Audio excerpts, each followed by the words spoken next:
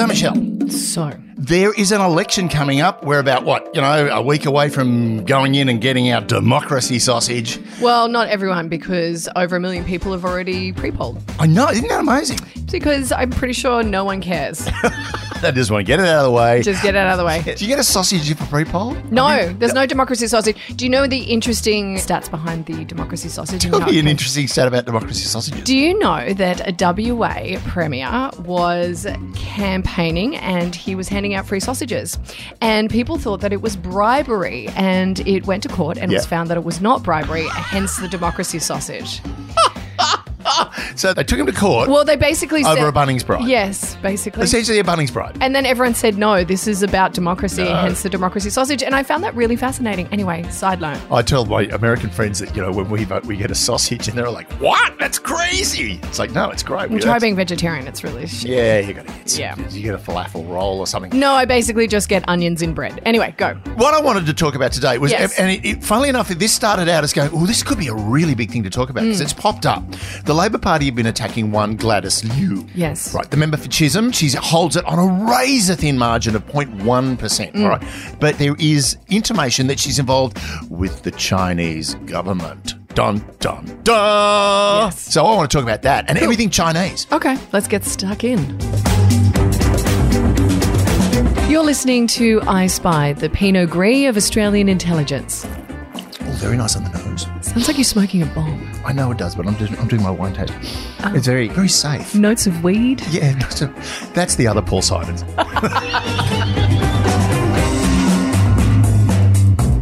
Hello and welcome to I Spied. My name's Michelle Stevenson. I'm here with David Callan, and we're going to dip into politics slightly with Gladys Liu and kind of her semi-involvement, I guess, with the Chinese government. Yeah, it's actually a really interesting story about Gladys Liu because it all goes back to a guy by the name of Nick Zhao. Yes. Now, Nick Zhao, he was actually a car dealer, a Chinese guy in Melbourne, a car dealer who went to ASIO and said, I've had a Chinese businessman approach me with $1 million to run for Parliament. Amazing. Right. I'm going to give you $1 million and you're going to run for Parliament. Yep. Now, ASIO have said, yeah, we've looked at that, and that was it. That's all our good mate Burjo said. He actually made a public statement around 2019. He went, yeah, we know about it, shut up. Channel 9, 60 Minutes did a big expose on it. Gladys Liu was then brought in because there are photos of Nick Zhao at a Liberal Party meeting with Gladys Liu. So everyone's telling me, oh my God, Gladys Liu, she must be involved with the Chinese government.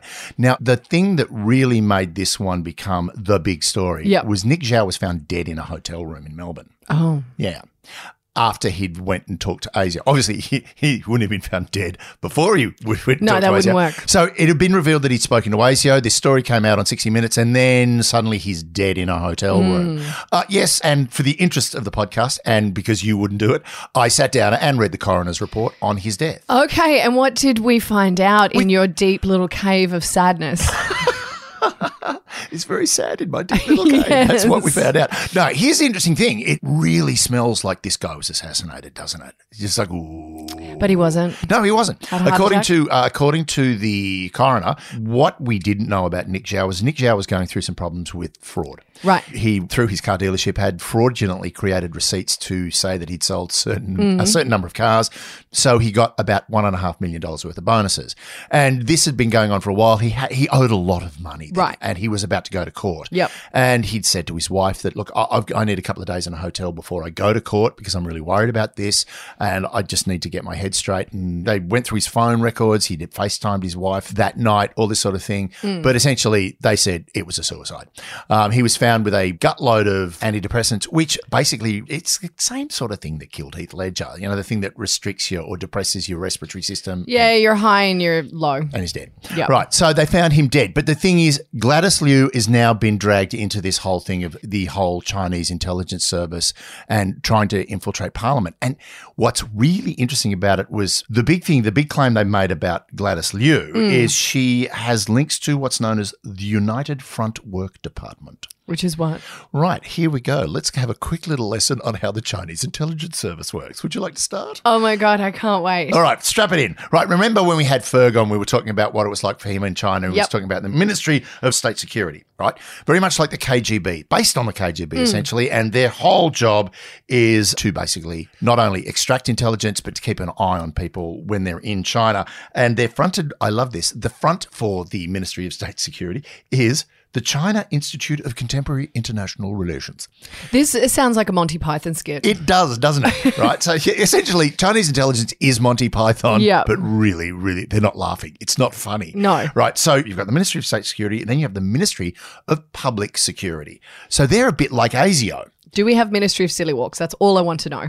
Later on, I can do that for you. I've practiced. Right. So the Ministry for Public Security is very much like China's ASIO. They basically stay in there and keep an eye on stuff. And that is going to get to what we want to talk about later on. Yes. Which is foreign espionage. Paul Simon. Yes. Right. An Australian perspective. Yes. Not the musician, the other guy. No, I know.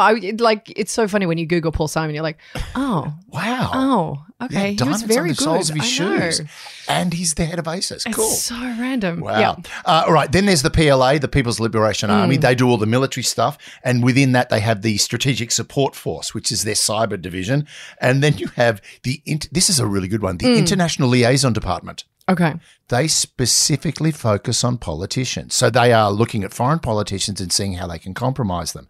But in here, there is one little department that no one has, right? No one has one of these. No other country in the world has one of these. And it's called the United Front Work Department. Now, the United Front Work Department works within the diaspora of China. Okay. Right. In every country, like every big city in the world, there is a Chinatown. There's always a Chinatown. There's always a Chinatown. And you know, the dumplings are great.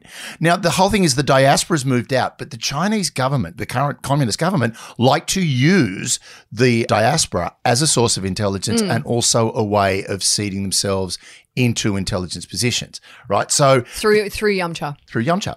Chicken's feet and here's a gun. Yeah. I'd like a mango pancake. And but the mango pancake is really an Australian thing. It is. Yeah. I know. You won't get it anywhere else. You won't get it. No. I reckon if you went over to Shanghai and asked, you'd probably get slapped. Also, there's no real mango in it, and there's no real cream in it. It's completely fake. Anyway. It is. As you were. Well, thank you very much. It's essentially the Krispy Kreme of Yamcha. Yeah, it is. Totally. Yeah, totally. I'm here for it, though. Right. Well, we all are. Now, the whole thing is, this comes down, the interesting point about this is that it's Nick Zhao and it's Gladys Liu and all this. Every time you read about a Chinese attempt at espionage in Australia, it involves a Chinese businessman.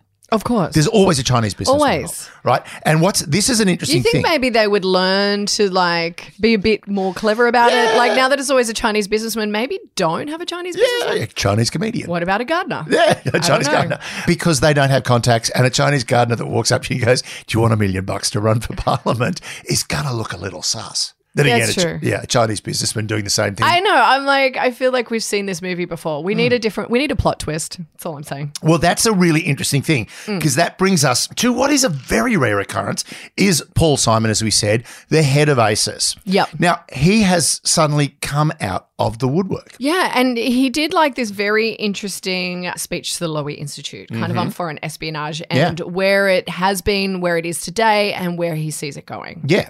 And I felt a lot of this is really interesting. You could actually just look it up and you'll have the full transcript. You could even listen to it, watch it.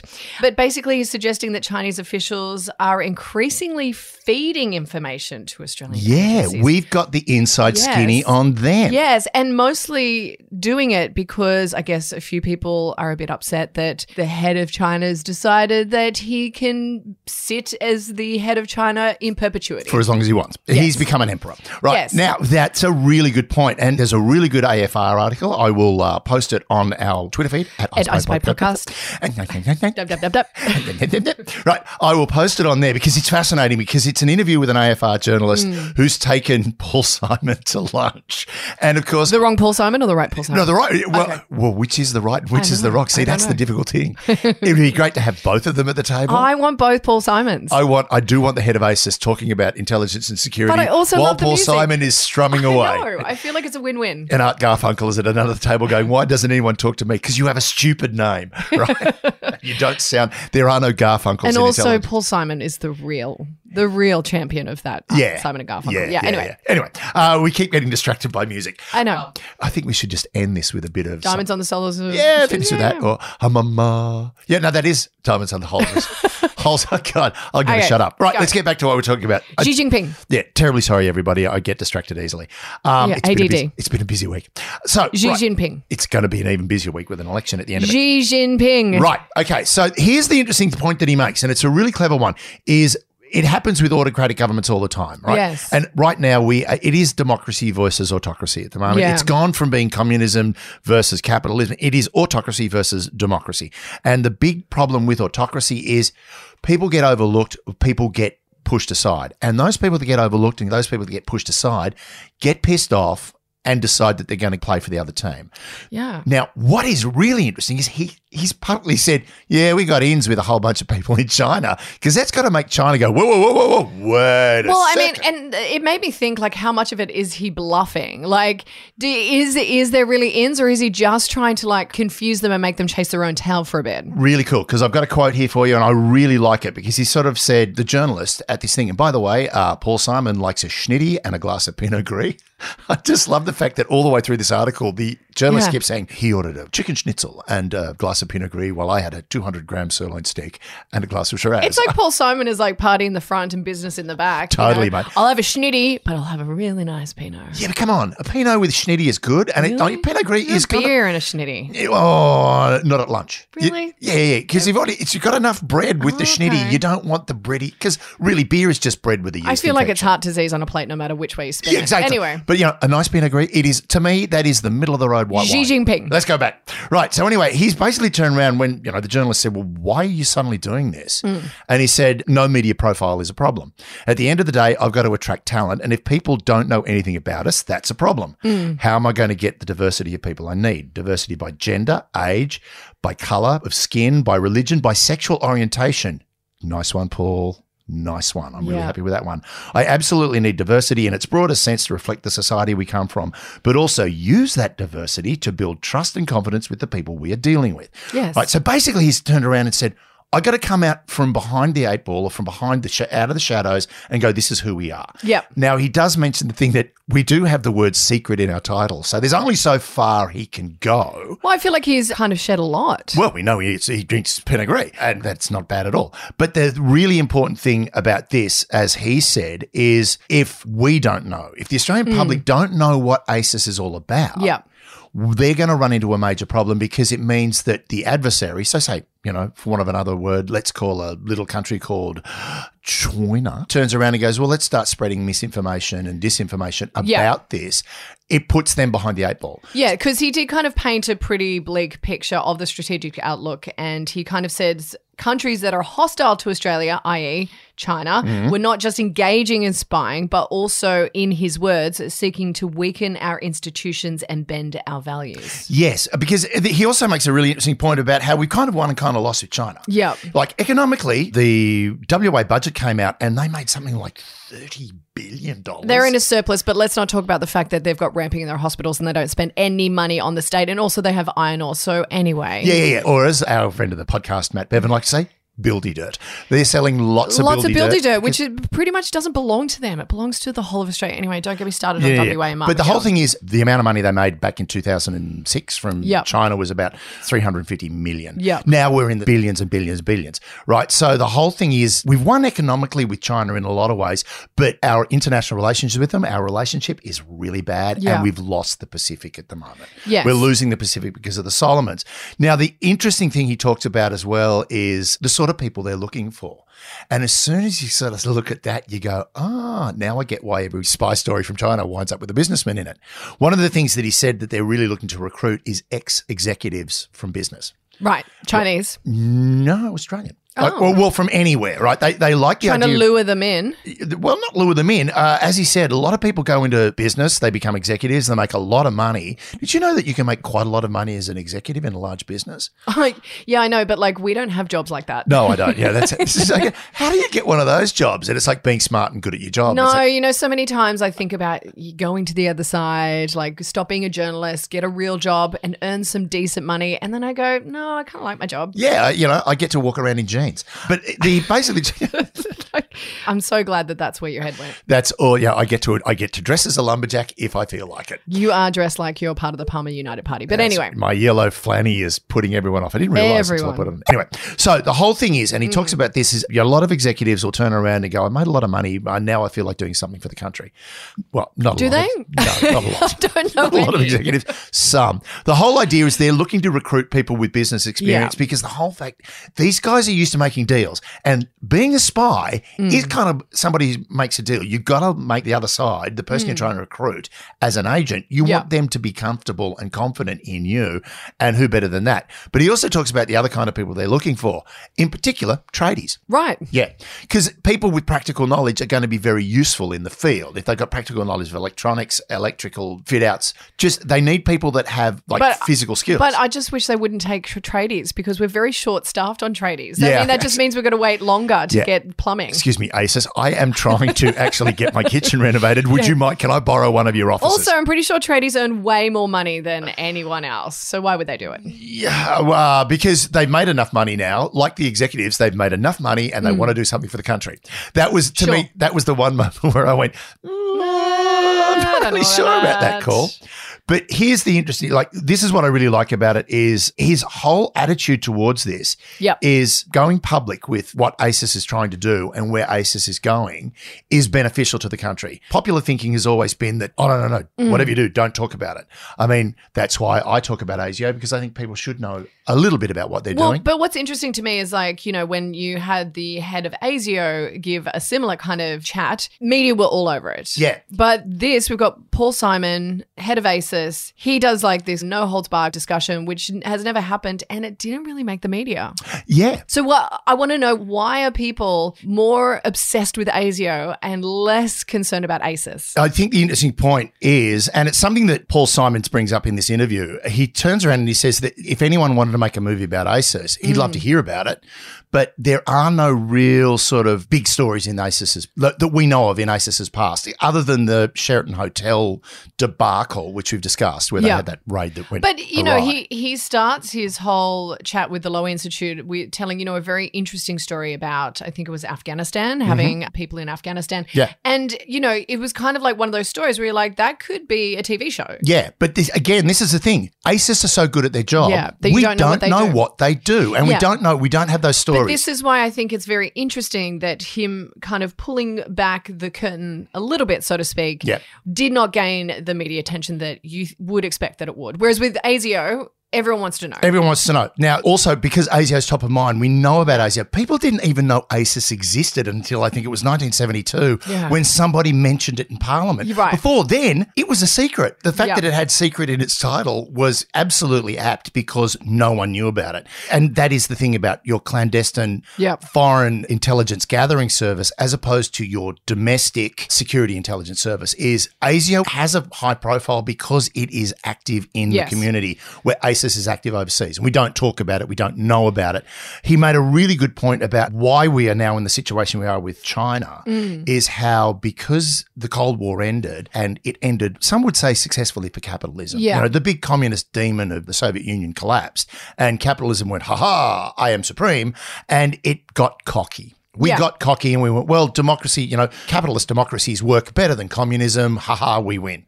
And then we forgot all about the fact that there was this other little communist little entity that is actually bigger than anybody else. And also nailing it on the capitalist front as well. I mean, considering America, huge chunks of Europe owe China billions of dollars. See, this is the thing that people always forget. They're terribly communist. They are a communist capitalist autocracy. They are totally a communist capitalist autocracy. And it was a very smart thing that they did. Post Tiananmen Square, it was Deng Xiaoping who basically went, we need to fix it. We can't keep going the way of Mao. It's not going to work. We've got to somehow get the money flowing. And we've got to start dragging this huge chunk of our population that live in abject poverty. We've got to create a middle class. Which is what they did, and they've done it well. I mean, if they want to build something, it gets built in a second. Yeah. Because there is no red tape. They don't go through governments. No. It's literally they do go through governments because that's where all the money goes. Literally. No, but I mean, there's no red tape. They don't, if we wanted to build something in Australia, it would take a year to get approval. They don't have that. They can build it. I've been trying to get my kitchen renovated for 2 years now, and it's like we've only just jumped through the hoops of getting the approval. Poor eastern suburbs, man. Look, you have no idea how hard it is living that close to the beach. But what I want to dig deeper into is the espionage opportunities that they're seeing, and what he said about how they're emerging from, kind of this suppressed dissent within the authoritarian states. And what's very interesting is I listened to a very interesting tech podcast, Pivot, and they talk a lot about big Chinese companies being closed pretty much by China. Yeah. So you've got like a lot of rich men who are with these massive companies, and if they upset the Chinese government, then all of a sudden their companies start to crumble. Oh my God, we've got a corruption charge on you, off to the re-education camp and never come back. And by the way, we'll keep all that money.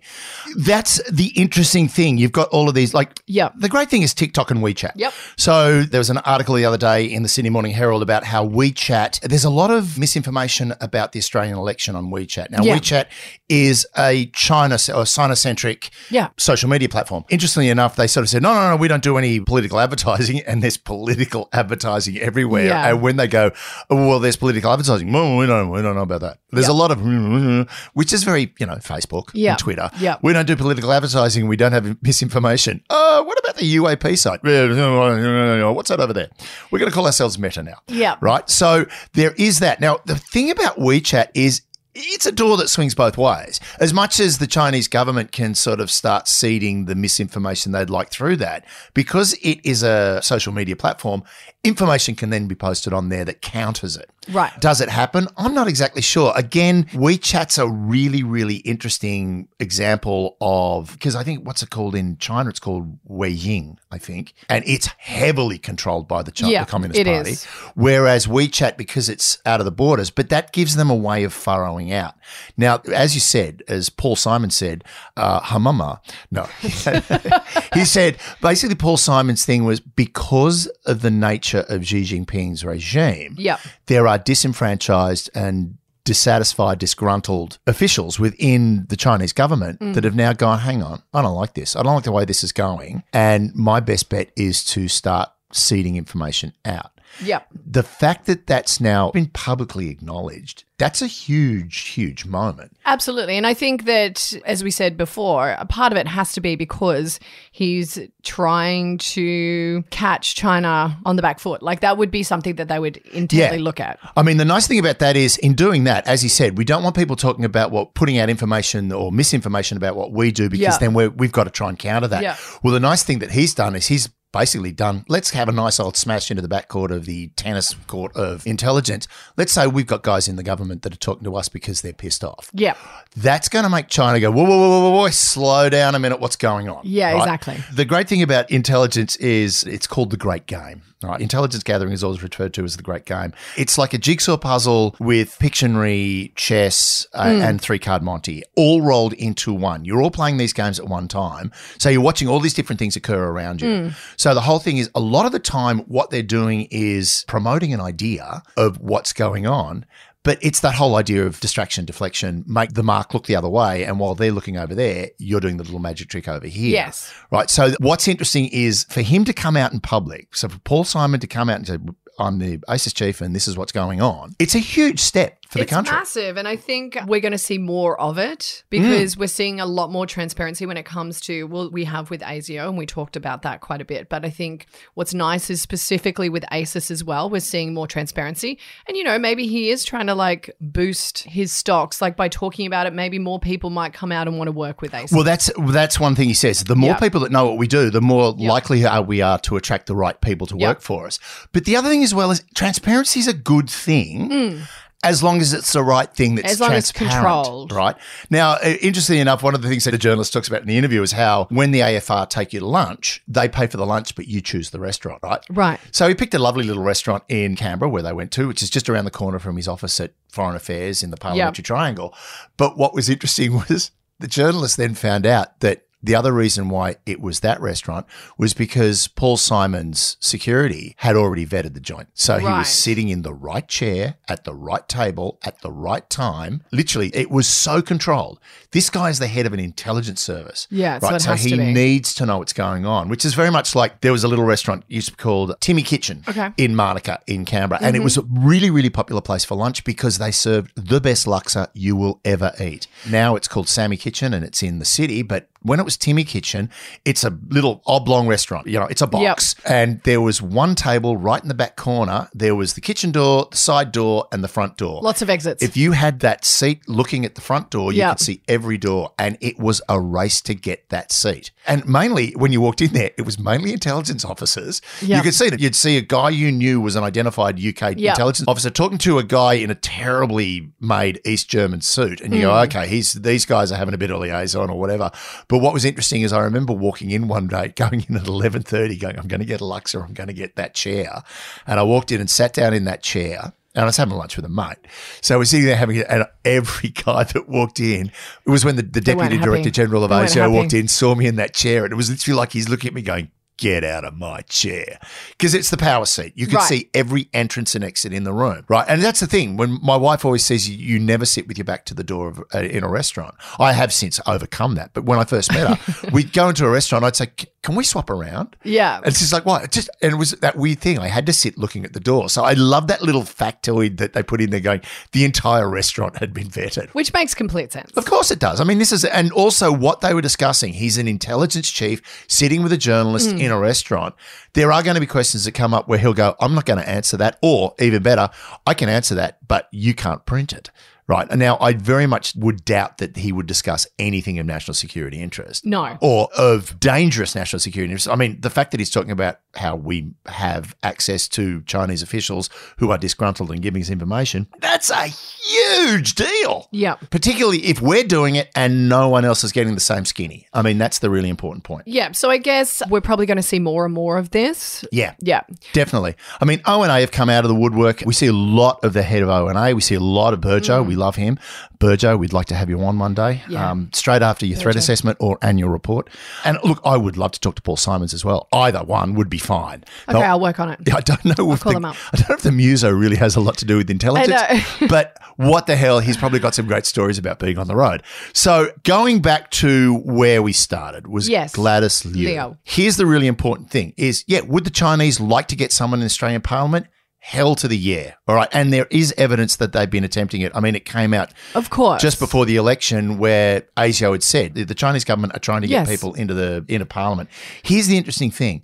Nick Zhao was in his, I think, mid-30s. Young guy, right? Very young for a politician. Now, interestingly enough, as someone said, even with $1 million, right? You come to the party and go, I've got $1 million and I want to be a member, I want to run for Parliament. Even if you get into Parliament, it's a long time before you're in a position of influence. I mean, but to be fair, the Chinese like to play the long game. It's not like they're in a rush for That's anything. the point, right? So someone like Gladys Liu, who unfortunately, she doesn't have a good reputation as a member anyway. No. Right? She's not well liked in the electorate, and chances are she's probably going to get bounced in the election. But the interesting thing about that is she's in the party system, right? Now, if she was an agent of influence, there would be a lot of worry about this. But, if I had Andrew Hastie come out and say, don't be stupid, and he's on the security committee.